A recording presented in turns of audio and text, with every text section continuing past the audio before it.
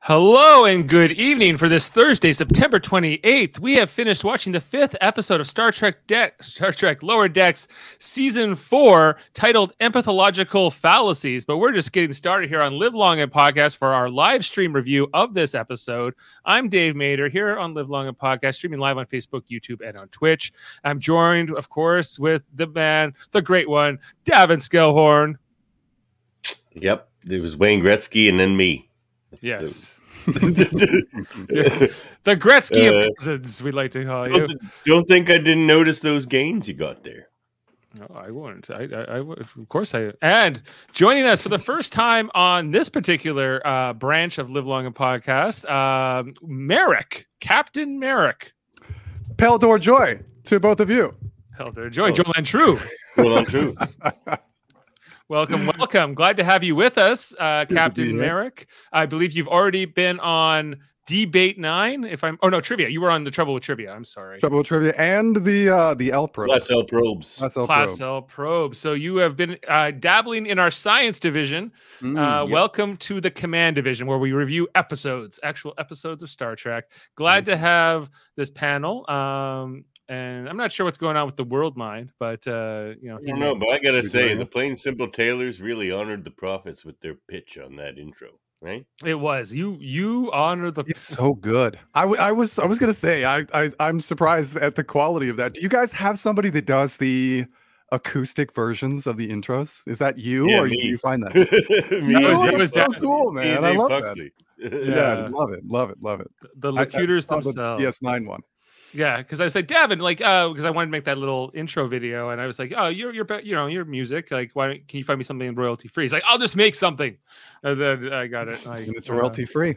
Yeah, I was like, that's even better. The World Mind says he's filmed all day, so he's exhausted. Okay, so it looks like this will be the crew for this episode. Sounds good to me. The Jolan crew, if you will. The Jolan crew, the Xanthi fever of it all. Xanthi fever. Xanthi fever. That's only old Betazoids who are affected by that. So, guys, how did you like this episode? Let's go start with Davin. I mean, it was good. All Lower Decks is pretty great, but it just seemed kind of light. Like, I felt like it was over, and I was just like, that was it? Like, because there's been some meaty episodes, I guess, of this lately. And this one less. It's kind of like is this like the Lower Decks is Naked Now, Naked Time? Maybe. If it is, it's the second or third one that we've gotten. There's been a few moments. There was the Lower Decks orgy episode we had first season or whatever. Right, it's naked time, as Shax told us in that one. Already got some live comments here in the stream. Norman Butchwald saying, love the holograms short. So I haven't actually seen that. I think he's referring to the very short Trek that just came out. I'm going to say, I guess it's Buchwald. Yeah, I watched the other two short Treks, though, Norman, and I did not like them so far. I only saw the hologram one, and it was just like, meh. That's the only one you've seen? That's the one Dave to was speaking the so least reaction badly from you. Yeah, they're not being well received, shall we say? Yeah, they just seem like a waste of time. It's just like whatever. Put that money into like paying animators or something. Yeah, Merrick, how did you feel about this episode?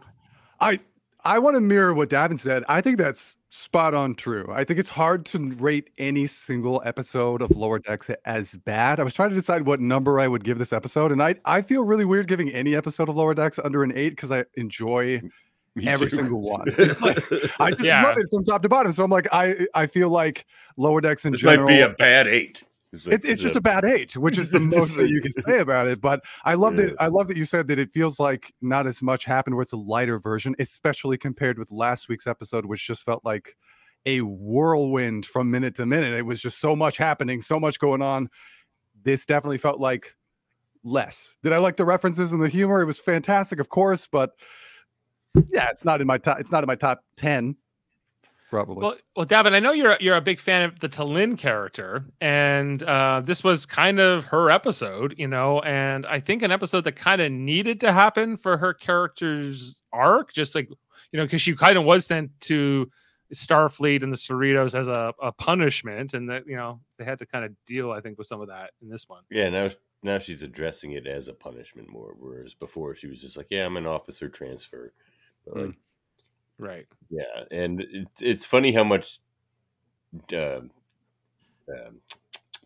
wants to be her friend. That's pretty. I gotta loves her. Yeah, that was fun too. Some other comments here. If I'm not mistaken, Norman says these are the first Beta Z women speaking roles outside of Troy, Loxana, and both Kestras. That might be very well true. We haven't had a ton of Betazoid characters in general. Yeah, I mean, that was 80% of them right there. Right.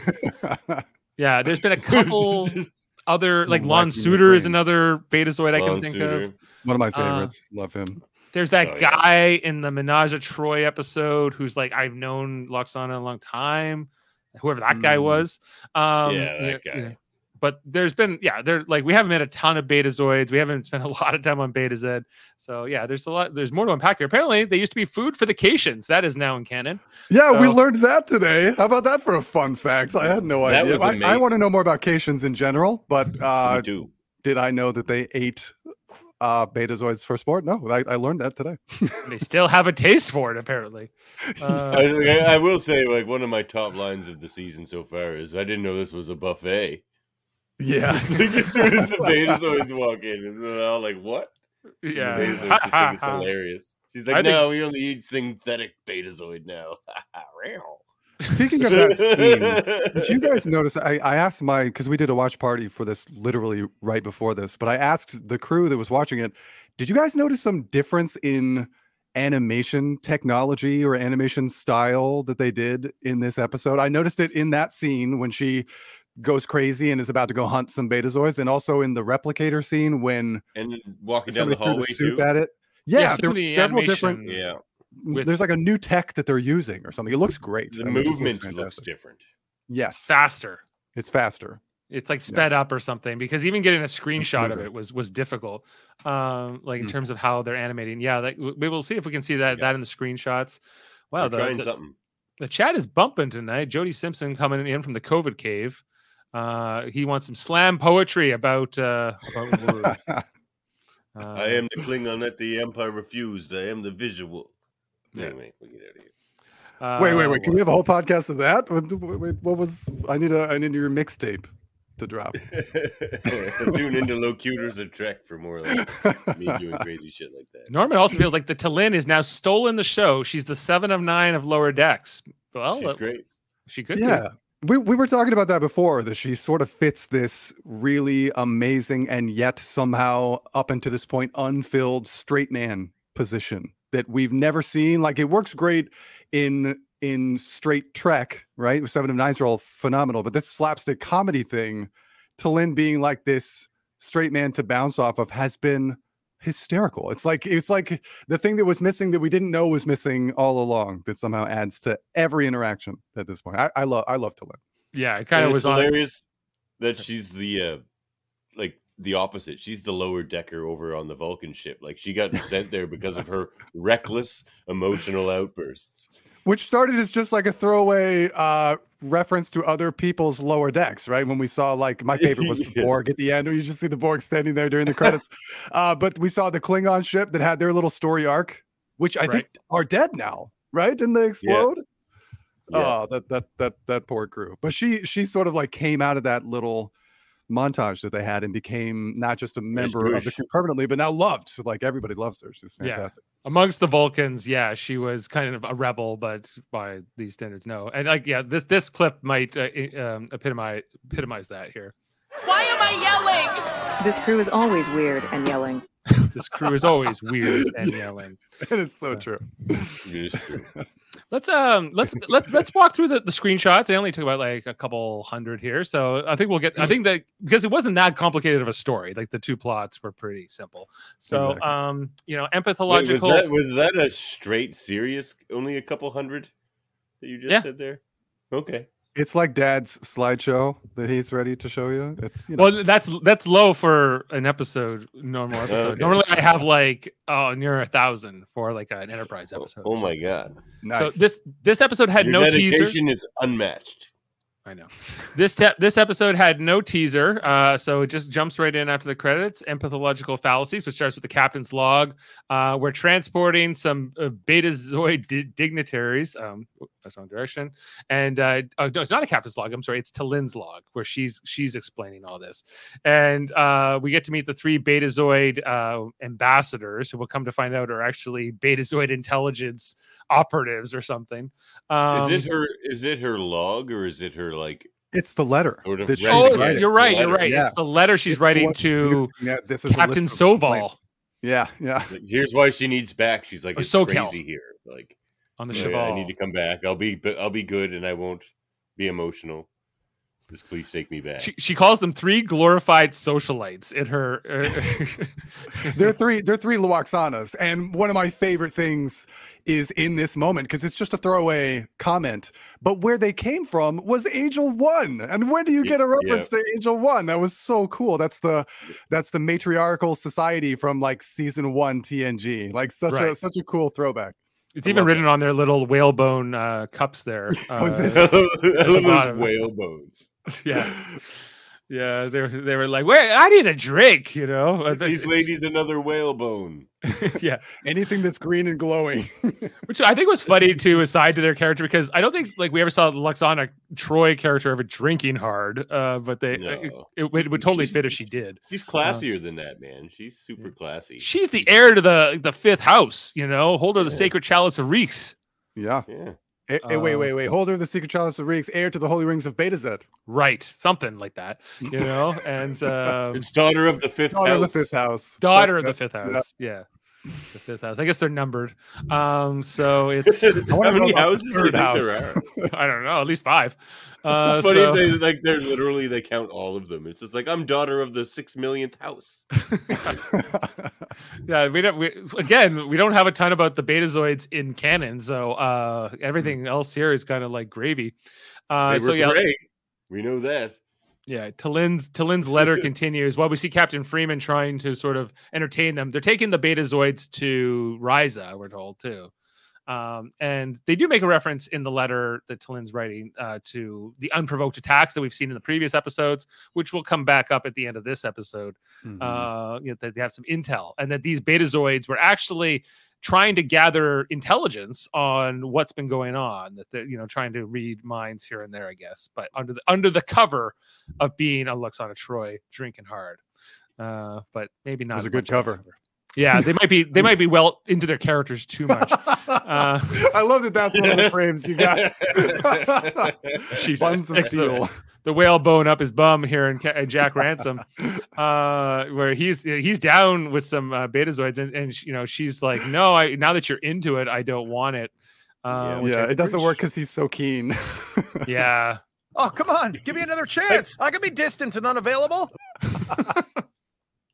So good. You look like a lady who can be withholding. I'm flattered. Thank you. Oh my god, this is a pretty funny episode. Pretty funny. Written by Jamie Loftus, who I don't think I've seen on a writing credit before for this show. And Megan Lloyd directed this episode, who I definitely have seen direct a couple episodes before this.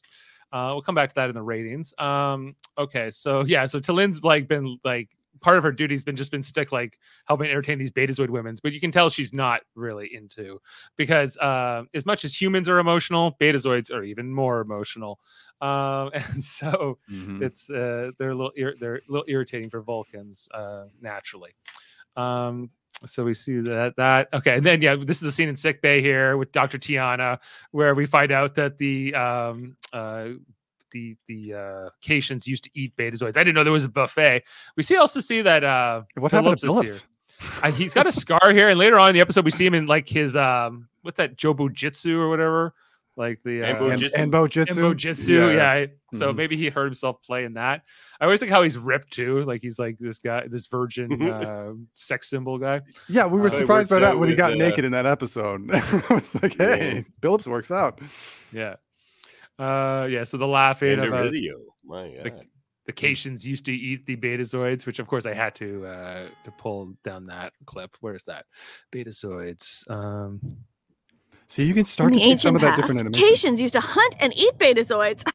Yeah, I didn't eat Betazoids in space. Like, she is looking at them like they're delicious, though.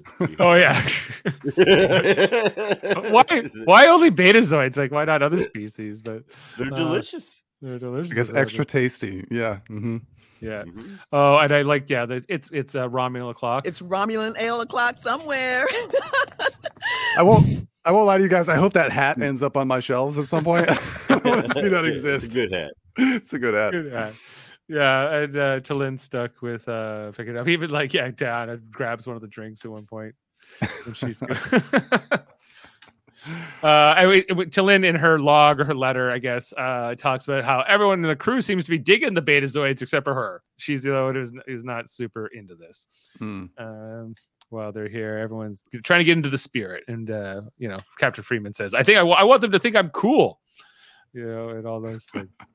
So we see here that she's trying to finish this letter to Sokol, and she comes up to this point where she's like, "I think I've gone through my penance. You sent me here because I was too emotional. Clearly, I've learned my lesson, so I need to come back to the Vishal, which I think is the name of the Vulcan ship.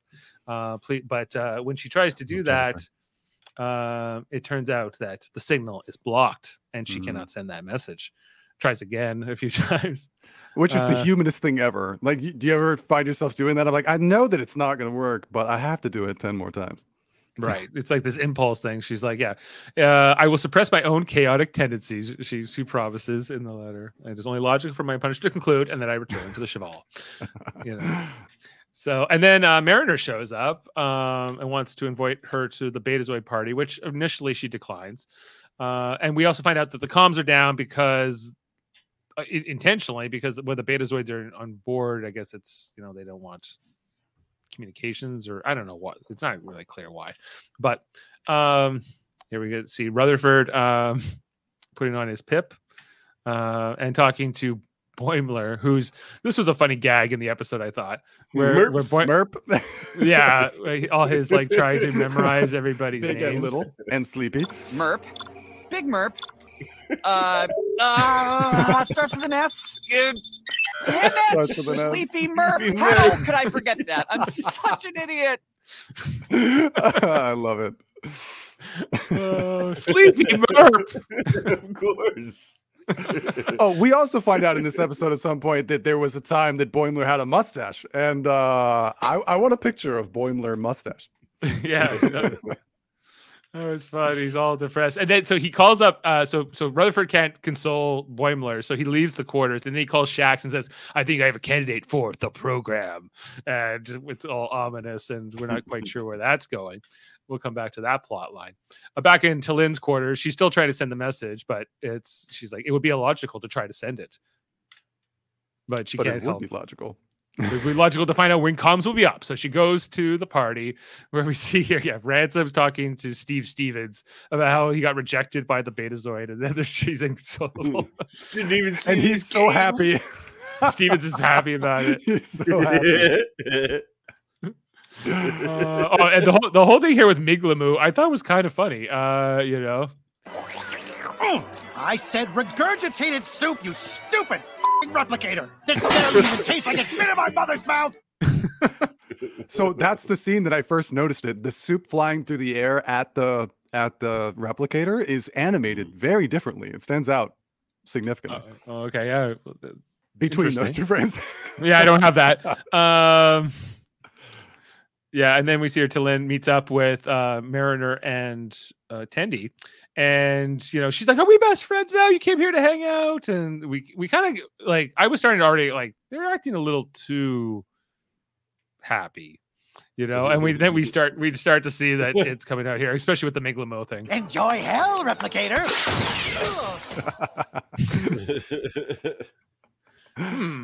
Yeah, just like you can just tell with like the way that Mariner's smiling in the eyes. Mariner's creepy. It's just creepy. Yeah, like they're just burned out. And she's like, I didn't know that the crew had this big of a party. The Betazoid says to Freeman, she's like, we don't. What's happening? Everyone's getting emotional. And then she tries to get their attention, but no one cares. Can you guys back me up on something? Listen to me. I'm the captain, damn it. The scene that happened just before that, I'm not sure if it's the first time we've ever seen it, but is that a Starfleet hijab that's back there? Is that the first time we've seen one? Actually good point on that. I believe so. Yeah. More than that, I want to say it's the very first. It's kind of momentous. I think it's the very first like religious symbol of a human religion that we've really ever seen portrayed in earnest in Star Trek. Can you say that's true? I would say the only that's kind other of a big deal to just slip that in there, like for Star Trek. The only other time I can remember a reference to a human religion in Star Trek is when Joseph Sisko says to Ben Sisko, he quotes the Bible to him or something. I will fight the fight. And Ben Sisko says it's unusual for you to quote the Bible, where I've never known. That wasn't when he was in the sort of like Benny Russell fever dream, was it? That was at the end of that episode. It was at the end. Yeah, so it's not even him. It's like a story fantasyized echo. Yeah. So, but you're right that normally human religions are omitted from Star Trek. I think partly because Gene Roddenberry didn't like them, and kind of envisioned a world perhaps without them. Although I don't think that's probably realistic either. Such a nuanced discussion. I've been talking with some of our group that I eventually would like to do like a faith and dogma in Star Trek podcast, because it's a really big evolution of things. In early TNG, they mock it. And in TOS, there's like a chapel when they marry people. And then in DS9, they really sort of like leave room for like the Bajoran faith is this beautiful sort of extrapolation. It's an interesting topic in Star Trek. Absolutely. Yeah. No, like I think we could have a Class L probe, just that. Check out our religion episode on season 1 of Locutors. Oh, that's right. Get all into it. And very fitting to be Dave Pugsley, who would maybe be in that conversation. So he learned that discussion. He seemed the type. Yeah. Well, he's a chaplain. Is he really? Oh, yeah. Anglican. I just got to meet him at the Class L Pro. He's a very intelligent and insightful guy. Yeah, professional chaplain. Yeah. So, okay, so then there's this other plot line here with Boimler and Shax, where he's in the program, and Boimler thinks he's going into some kind of elite forces training with the security team. He needs to become a better lieutenant. And he's like, here we go, and then we see the disappointment where we see it's a slam poetry club / charades game. Hope you can handle slam poetry, Lieutenant. The son of Moog. Clang goes the batleth against the armor of your heart. Clang goes the batleth. Like there was some funny stuff here. You have a full-size batleth above you there, Dave. I do. Yes, from the. Is that actually metal? Would that clang? It's made of aluminum, but it's we used them for my wife and I did the Star Trek wedding, like the Worf and Jadzia style. Ceremony. We got married 5 years ago, so we actually have two of them. Is there YouTube footage somewhere? I'm sorry, I do. Were you wearing the red and the whole thing? No, we wore traditional attire. Okay. But we did the ceremony. Terran traditional. But the groomsmen came and attacked with sticks after the vows. Yes, of course. No, because I wasn't there. Yeah. No, that was before Davin and I wasn't taken nearly seriously enough, I'll tell you that. Yeah. There were people giggling, and Davin was like, how dare they giggle at this wedding? It's very serious business. Yeah. Okay, so back in the observation lounge. They're 10 forward on the Cerritos. They're going a little crazy in this party, guys. It's getting a little wild. And Captain Freeman can't console them, can't seem to get control of it. Mariner's trying to help her, but it's not working. They're all drinking. They're also affected by it as well. She's like, I got a hot mom and all that kind of stuff. So they start thinking like maybe it's the Betazoid women who are affecting it, and this seems like it could be Xanthe fever. It could be Xanthe fever. And that's what I was assuming it was. They seemed of the age and Betazoid, and there's reference for it. But we also see that they're talking telepathically and they're doing the shifty eyes. At times they're like, we can't blow our cover, just go with it. So there's already kind of some indications that there's more to these women than we know. They go to sick bay where they're scanned by Dr. Tiana, and she said they're pathogen free because she's looking for how to eat them. She's like, what does that mean? What are you doing? No, deliciously pathogen free. Deliciously pathogen free, but they don't have Xanthe fever, and then they start thinking that there's more, this is actually some kind of a ruse to get them to blow their cover. And in the course of this scene, Captain Freeman will say, no, there's something going on here. I'm sure of it, because she knows she's affected. She knows that the crew's affected somehow, but she doesn't know that the source is Tallinn yet, as we'll find out. So the Betazoids descend to drop their cover, and we see them take out all these weapons and stuff, and they start attacking the crew in sick bay here. And shocking them. They even take Tallinn down quite effectively, I'd say, dropping her to the ground. A la Charlie's Angels. She has like a Vulcan pose, yeah. But they drop her fast. And Captain Freeman is taken hostage by the Betazoid women. Wands. Wands. Trivia question: do you guys remember the name of the Vulcan martial art? Oh, it was in Spoiler Discovery. Alert, I don't remember the name. It was in Enterprise. It was in Enterprise. Yeah. It's not Tsunkatsu, right? That's another thing, right? No, that's the Wrestling with the Rock. That's the Wrestling with the Rock in December 9. No, I don't, because I really was it only in that Discovery, the ones with like the new Sarek and all that. T'Pol teaches it to those people trying to fend off the Klingons in Enterprise. Yeah, that's where I was thinking of it from. Was from Enterprise. Yeah, no. So no, I can't quite recall that, but maybe we can pull that up into fun facts. Somewhere Dave Buxley is shaking his fist to the sky because he knows. Exactly.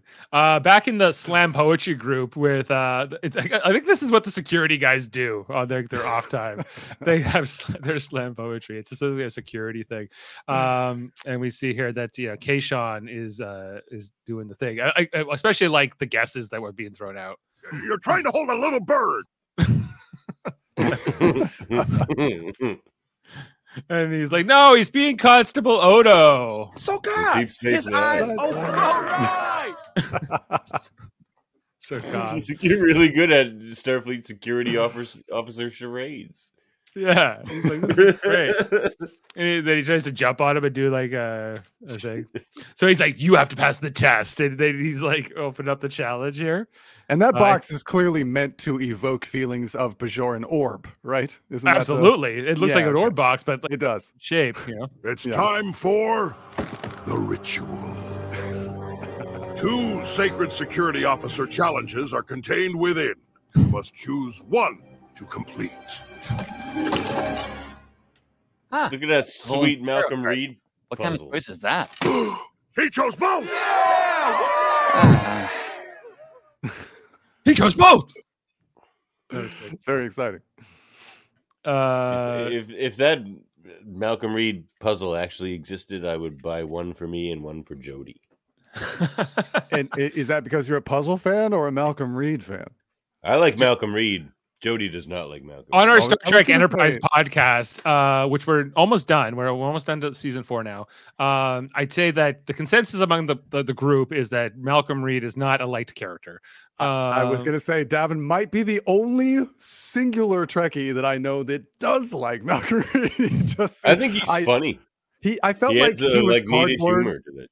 Well, he was just not evolved for so long, and he was standoffish by default. So like we had to dig into him, and there were very intentional episodes that were like, let's explore him a bit. Let's stick him in a shuttlecraft with Trip, the most likable character, and fling them out into space. It's just going to be the two of them.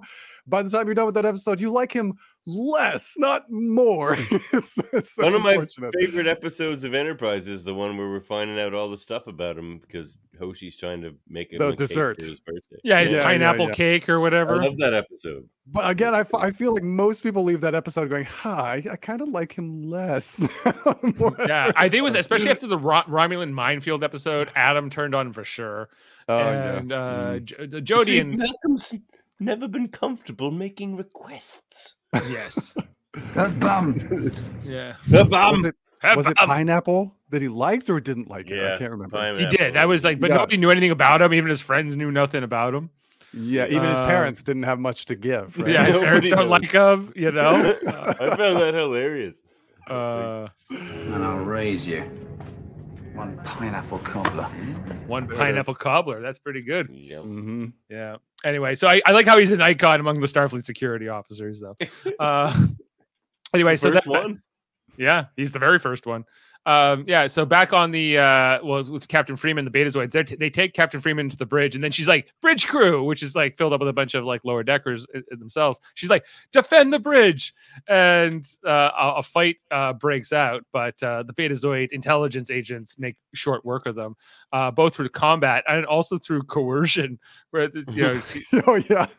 she says to them, "Oh, you two are attracted to each other. I sense it." And they're like, "What?" "Well, I wouldn't mind." And then they use that to shock them and take them down as well.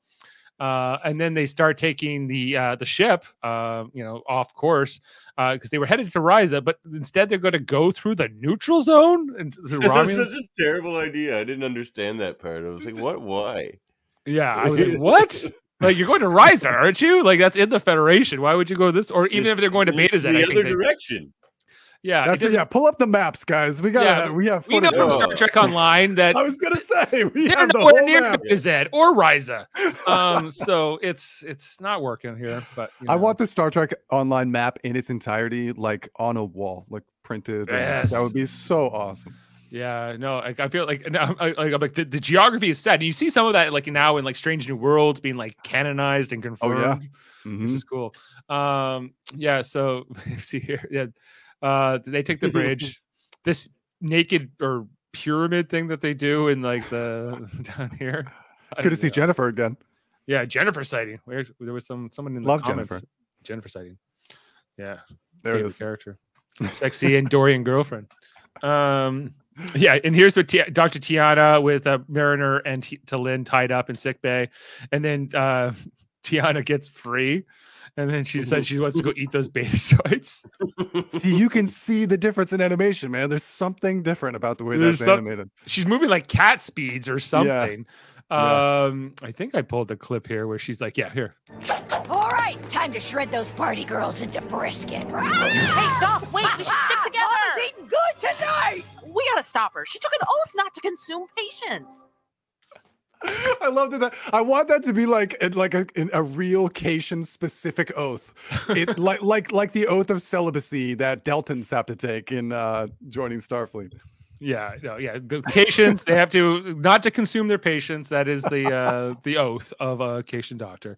And this is where the tricorder reveals to us that it's not the Betazoids who are the source of this condition. It's actually T'Lyn herself. This is Bandai syndrome, right? Bandai, mm-hmm. Bandai, yeah. Bandai, which is then explained to us is Bendy syndrome. Yeah. Not to be confused with Bandai action satisfaction. It's Bendii, and I want to say it was pronounced both ways. Am I crazy about that? They do that a lot. Yeah, well, like two doctors might pronounce it different ways, and then nobody notices. Dude, it happens in Star Trek constantly, where I swear they don't do like a seat table reading for the script, so everybody has different pronunciations of alien names, and they're crazy. It drives me insane. That takes 2 seconds of somebody's job to be like, no, Like, no. it's literally the director's job to be like, no, we already said it a different way. Do it that way. Like, or a script supervisor. Nobody's doing their job. Yeah. I was going to say, you could just write in a phonetic pronunciation key or something, just for consistency. That's sometimes when we do radio theater, we actually do pronunciation guides right in the script if we can find them from the original screenplay. So we're told here about this is Bendai syndrome from Talin. Bendai syndrome, for instance, creates involuntary telepathic projections, but it is mostly observed in the elderly, while I am only 62 years of age. Yeah, but you could be also 62. You look great, by the way. 62 years of age. That's the reveal. Sometimes we have to wait years to find out how old Vulcans are. 62. Yeah, she's 62. Back on the bridge. They're heading towards the neutral zone. Captain Freeman tries to explain to them that the Romulans will destroy them if they fly into the neutral zone, but they don't care. They have to keep going here. But Captain Freeman has a plan. She's like, what are you thinking about? So she reads her thoughts, and she thinks back to the moment where the other Betazoid called her a sanctimonious bee. Earlier on for being a buzzkill or whatever. Yes, that's what the B stands for. Sanctimonious buzzkill. Buzzkill, yeah. And so she starts an infight here between the Betazoids, which blows up, and Captain Freeman sort of takes advantage of the situation so she can hit the red alert. But before that, we head over to the security team who are playing with the tarot cards. That's Cisco with a card that says the emissary, and he's wearing he's wearing a Vedix uniform. Interna, yes. Yeah. There's the wormhole, of course. I think that's what we're There's seeing, an invasion guy with a sword here. I don't know what that's a reference to. The Orbs. Wormhole. Orbs. And this says the Boar Reese or something. I don't know. It's like a god looking kind of guy. I can't see. Yeah. Yeah. Maybe he needs a starship. I don't know. Yeah, I don't know, but there's some interesting ones there. They're going through they're playing with the puzzle in the background. This reed puzzle. It's awesome. Yeah, this is great. That was a piece puzzle, like just a jigsaw puzzle. At a time where they could play on holodecks and whatever. I think Smart Smears is right in chat. I noticed different people pronounce Ta'ana differently in Lower Decks, and that's for sure true. Some say Ta'ana and some say Tana. In fact, I want to say Shax says Tana, just straight Tana. Yeah. No, he's funny. We gotta get to. If you had a relationship with a cat, what would it be like? So he does the most stone cold hardcore thing ever. Later, it's fucking Captain Freeman hit the red alert, but then we head back down to the security guys who when Pointless starts yelling like, "This is crazy!" But then the red alert hits, and we see the security guys. He's like, "I thought you guys were actually like." Going to be like this elite team, and then like they spring into action. They go into like security mode, and it's Keishon runs like a samurai. He's got his arms like behind him. He's holding the sword. Yeah, they get all the phasers out. Ninja run. Yeah, that's funny things here. So they're going through. We see here that Mariner and going through the hall. They run into Tendi and Rutherford, who are sort of really out of it at this point. Oh, and Big Merp. Oh. Big Merp is playing with that Ryza game.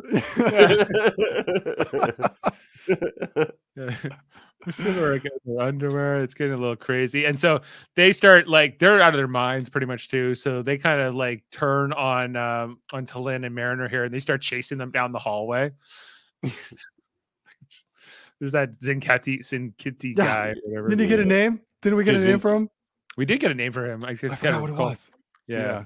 So anyway, Mariner and Talin go into a quarters and they break the panel so they can't get in.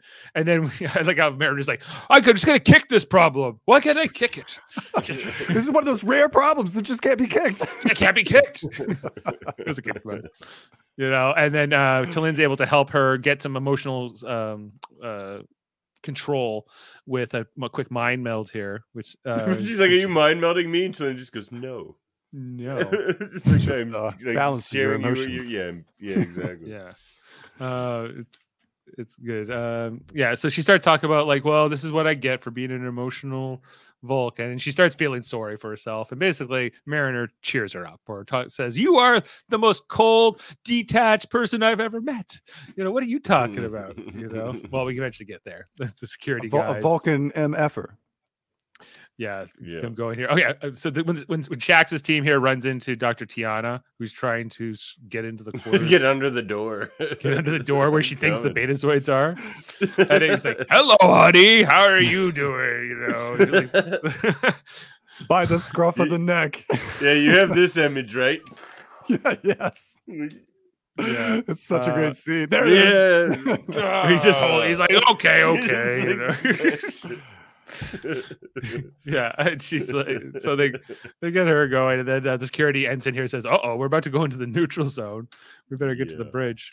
So yeah, and then back here with T'Lyn and Mariner, where she gives her the pep talk of saying, you know, you're screw these guys. You saved their lives on the what's that ship called? The Vishal, you know? Cheval. What was your captain's name? Soko. Man, Captain Soko. What, you saved their lives so he kicks you off the ship? Where's the logic in that, huh? It does seem like a disproportionate response to a minor character flaw. It does seem disproportionate. So much. She creates a new dynamic with every single character she interacts with it's just amazing. It's true. She's like, F Captain Soko, what are you doing? Soko, man. Oh, she unballs the fist. That was like Vulcan for like punching holes in walls. Yeah, and she's like, logic, bitch. And so and then all of a sudden Mariner starts feeling better because she's come to terms with this emotional turmoil. She is not projecting it out anymore. Well, it reduces her emotional area of effect. I loved the nerdy gamer term coming in. Right. It was fantastic. Yeah. Even Tendi and Rutherford don't quite even realize how they got there. Like, why are we trying to break in here? What's happening? And it's all coming in. We see a whole crew kind of coming to their senses. Captain. No, poor Ransom. Ransom on the literally in a fetal position on the ground, crying. What happened to you? I think just because he got rejected by that Betazoid. It's more that nothing happened to him. And I got the impression that Miglamo was never actually emotionally compromised. I think he was just he was just having fun with the situation. And then we get the finals. Near the final scene here, where Shax and the security team storm the bridge and take down the Betazoids pretty handedly. You know, they just show why they're good at these things. They're an elite security force. Even the slam poetry lady, who uses her slam poetry to take them down. There. Immune to psychological manipulation. Yeah. I don't think I have that specifically, but yeah, that was a funny scene. And then a kick. You know, that problem can be kicked. Approaching the neutral zone, Captain Freeman takes the helm while she still has those handcuffs on.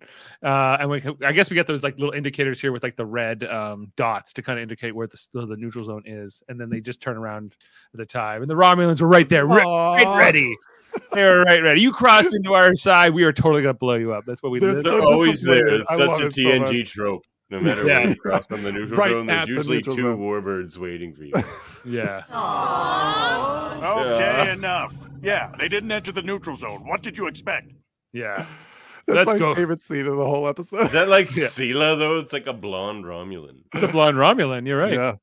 Well, who's to say they couldn't have a few blondes, but set a course for Sector 87. We'll lurk over there. We'll lurk over there. Love it. I love it so much. The funniest thing, though, is those beacons. It's like we're talking about the vastness of space here, but they happen to run into this line of beacons, which brings out something we've talked about on Locutors of Trek before, is that they probably have like a plane, like a standard plane on which they like travel on. Oh, the three-dimensionality of space in Star Trek. Yeah, that comes up a lot. That's a really weird. That's a weird dynamic about the show. It's not like on Earth where it's flat to the ground, you know. And yet ships always encounter each other nose to nose on the same plane, not upside down. Again, we assumed on Locutors of Trek that must be intentional as well. They have a plane of orientation as well. That's like becomes standard, right? Sort of how we drive on a certain side of the road, or you know, that sort of thing, right? And our galaxy really is a disk, right? So you know. Sure. Yeah, but in the vastness of space, that disc is still pretty thick. It's still very tall. Yeah. It's still pretty. Yeah, that would be because it's always on a map shown not to really be that way. So they get to Ryza. That's kind of now that everyone's cured. I like how Boimler's talking to Shax here. He's like, "Well, I thought the security guys would just be busting people up, and Shax is like, no, we like to cheer people up. Like, your emotional security is important too. You know, Shax is really sensitive, and I love it. Yeah, he's great. Yeah, making sure. And then they're going to play on the holodeck, so they can play as Reed on the holodeck or something like that. Yeah, yeah. So there you go. Let's go play Minefield. Let's go play Minefield. Let's go do that Romulan Minefield. Adam and Jody won't like it, or no, especially Kevin didn't like that episode. But oh, I liked the episode.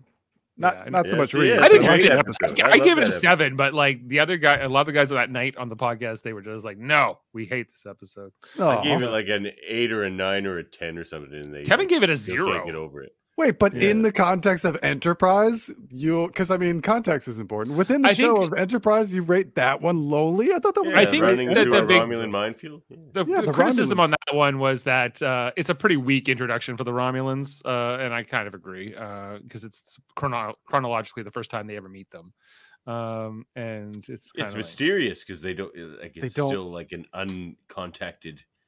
Right. Yeah, which they kind of have to do, right? Running into their technology. Yeah, it makes sense. I agree. It's a little weak, but it's not the worst thing.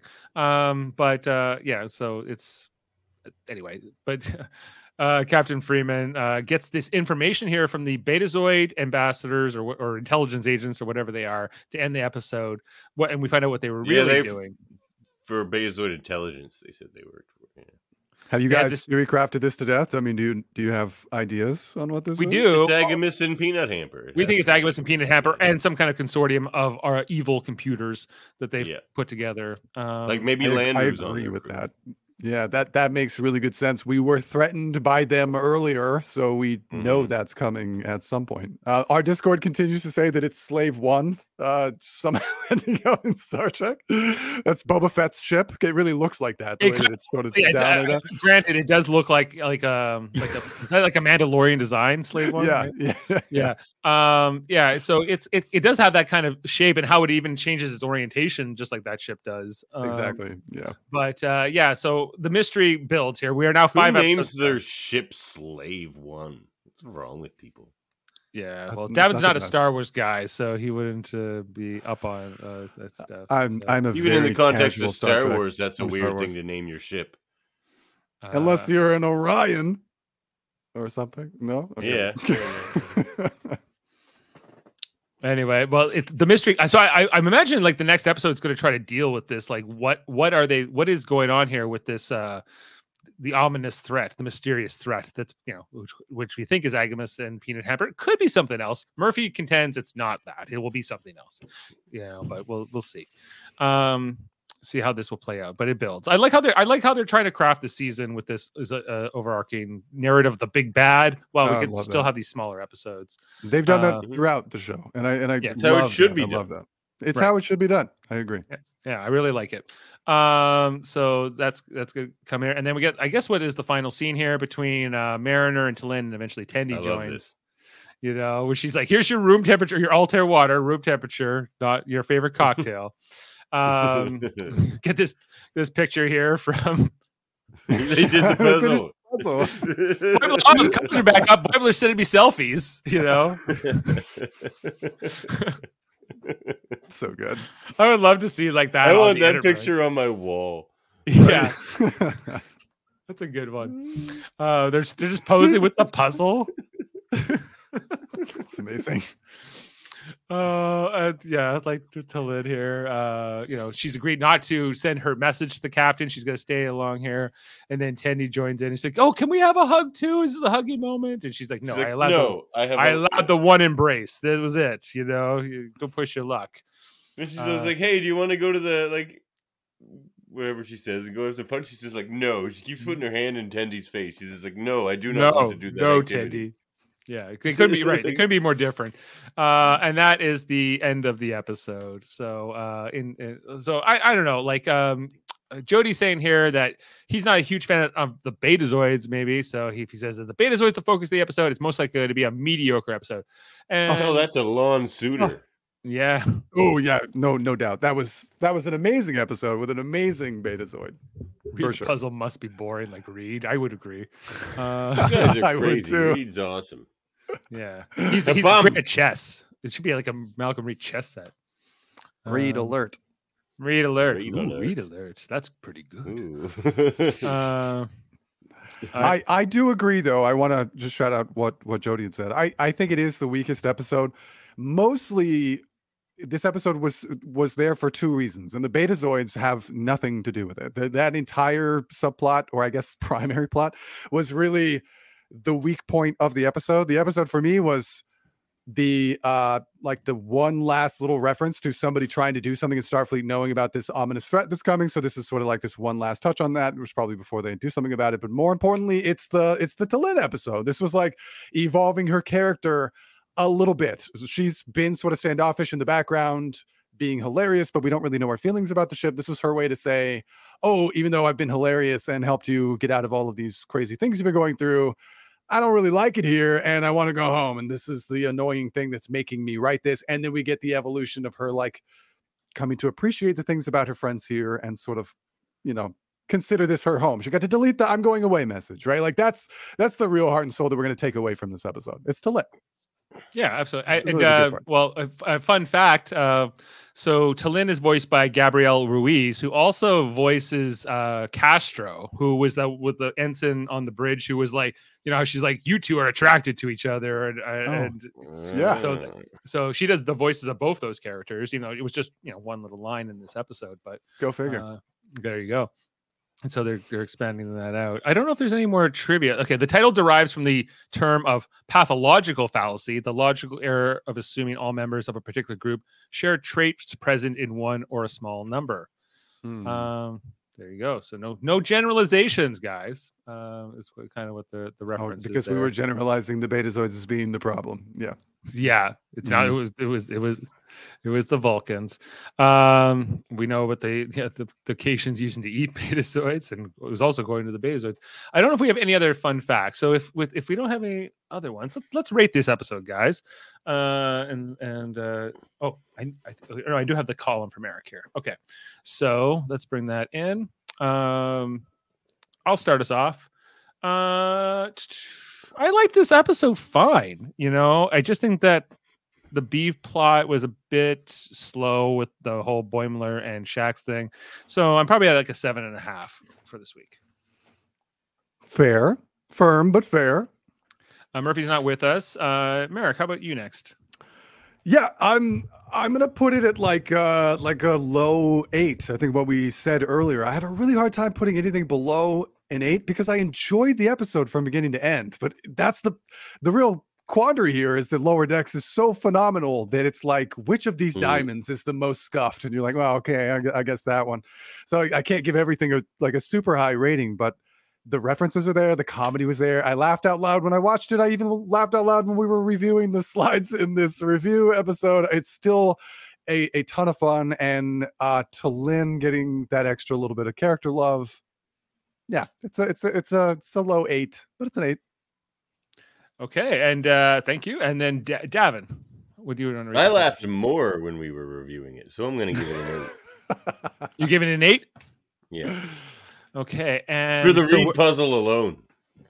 Oh no, never mind. 7. I give it the read puzzle deducts. No, I'm just kidding. Puzzles are awesome. Murphy is giving this a 6. Ooh, there it is. So throw that in. So with our 4 scores combined, we're averaging a 7.4. So this is the weakest episode so far, but not that bad. Let's see. And the IMDb score currently sits at 8.1 with 73 votes so far today. Okay. So we'll see. In time if that will change. Not too bad. Now, Merrick, since you're joining us for this week, I don't know if you can remember the 4 episodes that came before this season, but if you want, we can plug your scores in here. Oh, geez. I did not come prepared. Okay, don't worry about it. We can get them later. Can I add them next time? You sure can. So, otherwise, 10s, just to be safe. All 10s? Yeah, I should. Okay, well, we'll get back to us on that one. So, guys, the next episode is called episode 6, is titled Walk, Don't Run. Oh, wait, no, that is the Very Short Trek. Sorry, that is not the next episode. What is you want to rate the Very Short Trek? Did you like that? I give them zeros. If I can give them negative scores, I would. This was probably like the least egregious of them all, and it's still missing the mark. I don't know who they're appealing to. I don't know, but it's not me. Especially about did they get to the actors? All the alumni are in there. It just seems very bizarre that they would make this call and do this thing. I don't know. Actually, I can't find the title for the next episode at all. There is a certain contingent of fans that will happily enjoy anything with the Star Trek name on it. That's sure. That's true. I didn't love that they actually had a Prodigy episode though. Like Prodigy was in this, and there's still no love. Even the last screen that showed like the animated series and the other thing, and not Prodigy. Star Trek Prodigy, by the way. Yeah, like the animated series is the weakest of the 3 animated series that have been put out, right? So why 100%. This reverence for it I find confusing, and I just to bring so much attention to 50 years of Star Trek animation in the midst of the scandal of your maltreatment of a Star Trek animated series just seems like Star Trek Prodigy, which was like, if the show wasn't getting enough numbers and whatever, but they just kind of. I even heard it was. I don't know. Seems bizarre. They got a tax write-off for it and they decided to just go that direction, but seems like the weirdest thing. I'd bet dollars to donuts no one actually involved in the making of these very short treks has actually put themselves through the task of watching all the animated series. I doubt it, because it's hard to get through most of those episodes. And unless you have the animators, because the animators have copied that style very well. The Hanna-Barbera style with like no whites of the eyes. Yeah, isn't that weird? It's skin tone colored eyes. Weird. It's so bizarre. I don't like it either. That's not a technological era thing. That's just a choice. That's a weird style. An artistic choice. Yeah. Well, there's more than one way to skin a cat. What? You skin cats? And then there's a screw. What the heck did I just watch? Those very short tracks. Anyway, we're getting on a tangent here. But this episode of Star Trek Lower Decks, Empathalogical Fallacies, we're scoring that at a 7.4 tonight. So take that for what you will. I can't find the name of the next episode anywhere, so we'll just have to find that out when they announce it. But we'll be back for episode 6 in 1 week's time. And what else, guys? What else should we mention? Well, here on here on Live Long and Podcast, we should guess. We should guess what the next episode's going to be called. I think it's going to be called Caddyshacks. Caddyshacks? That's pretty good. That's pretty good. Oh, actually, Murphy just messaged me. It's called Parth Ferengi's Heart Place. Davin, I love it already. Way off 10. The base. Give it a 10. Well, we saw in the trailer for the season that Rom and Lita were going to be here. So yes. I guess that's going to be the next episode. Oh, that's going to be amazing. 10. Yeah. 10. I love Max Gronenchek. He's great. I love him. I adore him. He's just absolutely amazing. And with the whole SAG after strike thing, all of the Union Man memes that I've been seeing in the last couple of months has just been fantastic. He was a Union Man. There it is. How are you so fast? Sean O'Brien. Sean Aloysius O'Brien. He was a Union man.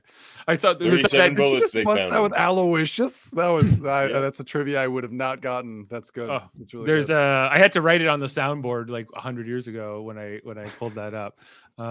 Give me a second. I can't leave that hanging out there. Sean Aloysius O'Brien. Sean Aloysius O'Brien. So good. So good.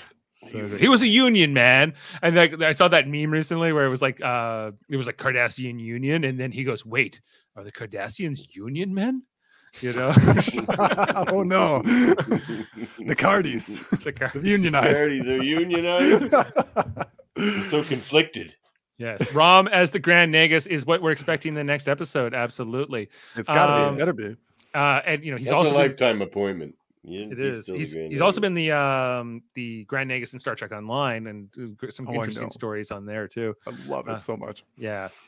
Sam saying, Merrick, you got to come on to our other episode recaps. Of course, we do our Star Trek Enterprise one, which we only have 5 episodes left to cover, 5 stories, because there's a couple 2-parters that we're covering in our Enterprise rewatch, and we have all of season 7 of Star Trek Deep Space Nine coming up. Oh, you guys are at the finale. It's so exciting. Yeah. So we started that many years ago, and we've been kind of holding off on starting season 7, but we're gonna, we're still mourning Jed's ear, I think. Oh, but, yeah. You would be. Yeah. If you guys saw the episode of the trivia, the Live Long and Podcast trivia that I was on, clearly I need to be rewatching Enterprise. So that's definitely that's one of the gaps in my knowledge. So this is the Champions Edition lineup right here. So there you go. These three? Is it us? Yes, I believe so. Yeah. I watched because the reason we started the Enterprise podcast was because Jody and Adam were like, it's good. And Kevin and I were like, no, it's not. And they're like, we're going to sit down and watch it. And it turns out it's a mixed bag. It's pretty good. It is a mixed bag. Of course, but they're not all great. Not all their episodes are great. Did you guys see the documentary, Shatner's documentary, The Captains? Yes. Yeah, loved it. Okay, so I adore that documentary. I tease Shatner because he had crafted that narrative to like turn around and like come to finally appreciate himself and track. I mean, like that's such a Shatner thing. I get it and I like it, but the interactions that he had with the other captains were so fantastic, and you really glean some interesting information from Scott Bakula. That interview was great. He ended up saying like you could see it all over his body. He knew his show especially in a documentary about all the shows, which is what this is, like the captains. He knew that his was kind of the weakest, the one that didn't go the distance. Yeah, right? He's like, we didn't have it like you had it. Like he says. And he was like, it's all about the casting, and you guys had like lightning in a bottle. You got the perfect cast, and we just didn't have that. And he said a lot, but you could also read so much between all the lines in that. It was such a fascinating takeaway. I learned so much as about an ensemble. They still like I'm near the end of the show, and they still haven't really come together. They don't absolutely not. They don't use Mayweather and Hoshi and even Reed enough. Those characters were never evolved well enough. Poor Mayweather is like the most two-dimensional character that has ever existed. He was the most interesting. Like he's a boomer. We've never had a character like that before, and which gave us one, maybe Travis? 2 episodes. Yeah, where is Travis? Travis? Yeah, he gets no reverence from like the Starfleet pilots like Reed got, like, ooh, no one ever like references like Mayweather as one of the greats, but no, poor guy.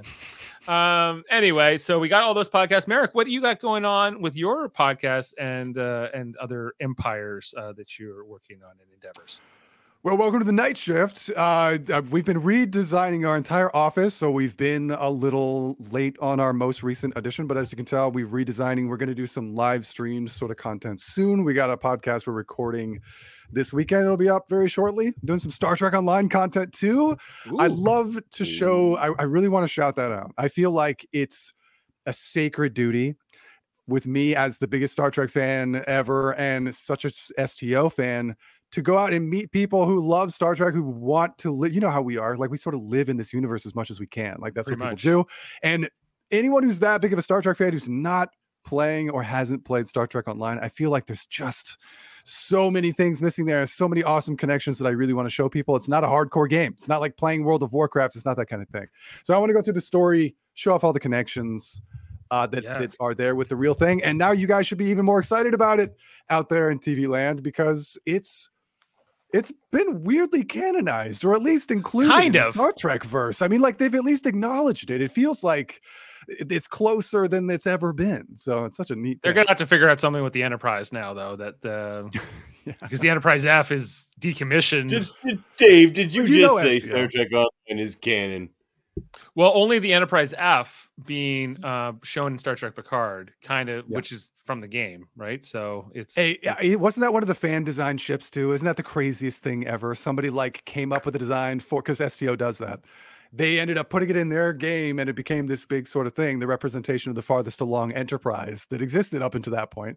And then it was seen in Picard. I mean, like for all of us STO fans, we lost our minds when we saw it. I was like, oh, there it is. And then they're like, and then Shelby was in command, and then it pretty much gets, but they're like, we're decommissioning it. And then they make the Enterprise F by the end of that show, or G, sorry, Enterprise G. By the end of that show. But yeah, so there was even an interview with Terry Metalis. He's like, well, sure, I could have bought more Star Trek Online and it would make those Star Trek Online gamers happy, but I don't know what's so important. They have such a cool relationship though, because even like all of the alumni from, I mean, how many actors are you up to? And at this point in STO, it's like It's dozens. It's a ton, man. The list is shorter who haven't come back, I guess. Yeah. So like, because I don't mention that's not Avery Brooks who does that wormhole voice in that one. Yeah, and he won't come back for anything Star Trek. So it's not even like he's just snubbing Star Trek Online or anything. He's just, Yeah. All right, you guys keep nerding out about Star Trek Online. I will let my cat in. This is what happened last time we talked about Star Trek. Yeah, Online. and I've tried to get Gavin to play it some more, but it's a work in progress, So maybe if we make some good content, you can kind of see some of the cool story threads. I keep saying, you get to level 65, I can like start giving you stuff like items, but you can't. A lot of the stuff I give him, he can't even use it yet. So, but that's the side of it that I actually don't want people to get hung up on, because it's so easy for people to look at STO like it's an MMO first and a Star Trek game second, and that couldn't be farther from the truth. You can play this game as a single player, story driven, atmospheric, immersive experience that has nothing to do with other people or gear or any of that stuff. It's just a way to sort of experience it, I think. Yeah, I agree. Hey, nerdlingers. You call him nerd? Anybody calling anybody a nerd in this group is hysterical. All right. We are all the biggest of nerds.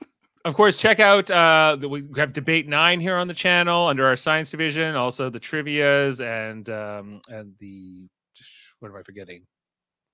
Class L probes. Class L probes, which I think Merrick was most recently on. Locutors of Trek, the long format. Debate 9 coming up. Debate 9 coming up. Hopefully we're going to get a new Star Trek Radio Theater going soon. And look for that in the near future. And of course, check out the Federation of Podcasts. You can go to our website, ufpodcast.com, which covers a whole bunch of different podcasts under different topics, like reality TV under the Super Mater Brothers podcast. We'll be on tonight covering the zombie resurrection rumble in week 8 of Big Brother 25. Also, we just last night we're on talking about Survivor season 45's premiere. It was a 90-minute premiere. All the episodes are going to be this 90 minutes this season. Check out our coverage on the Super Mater Brothers podcast. X-Rated with David and Andre comes out Tuesdays. They've gone through all those episodes of X-Men the animated series. Now they're going to be looking at the movies. They've had great interviews. We're not done. We're not done the series yet. There's still a couple left. Okay, well, you're near the end.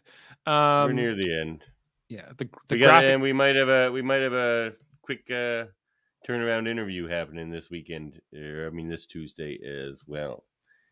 We might be. You heard it here first.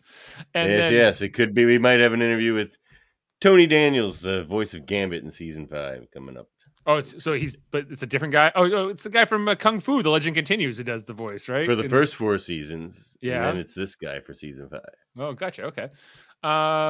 And then Graphic Histories podcast with Andre Mayette. I was on the last episode, so you definitely want to listen to that one. It's going to be the most viewed episode of all time. Most listened episode. Hold up. Next week, I will be talking with Murphy and Davin about 3 space movies. Outland with Sean Connery. We got watched that last night. Apollo 13 with what's his name?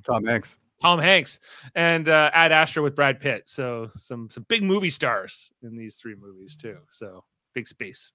So look out for that next Wednesday. We'll be on, and got Trivial Debates coming up in the near future. A horror themed episode with Davin hosting.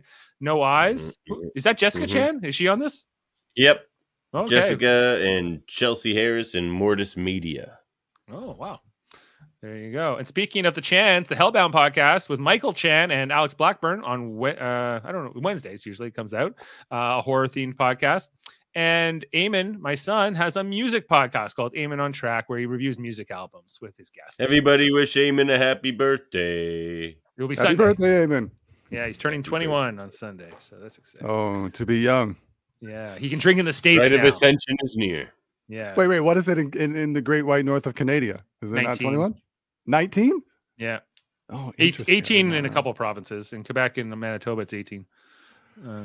It's 18 in Mexico, and I know that because I grew up in California, but it's 21 everywhere in the U.S. Every state is 21. Yeah, you just do it everywhere. So it's different rules, I guess. But you can buy like 21, you should have gotten horribly drunk enough times to not want to do it anymore. Like, yeah. Well, we all did all that too. Yeah. Don't drink, kids. Thank you, Stay in school. I'm sure he'll appreciate that. Okay, well, I think that's it, guys. On that note, I know I have a clip here I'll play us out on, and we'll be back next week for that Ferengi episode. Yeah. All right. Have a good one. Live long and podcast. I'm sorry I mistook Vulcan telepathic projection for Betazoid telepathic projection. I feel like such an idiot. See you next time.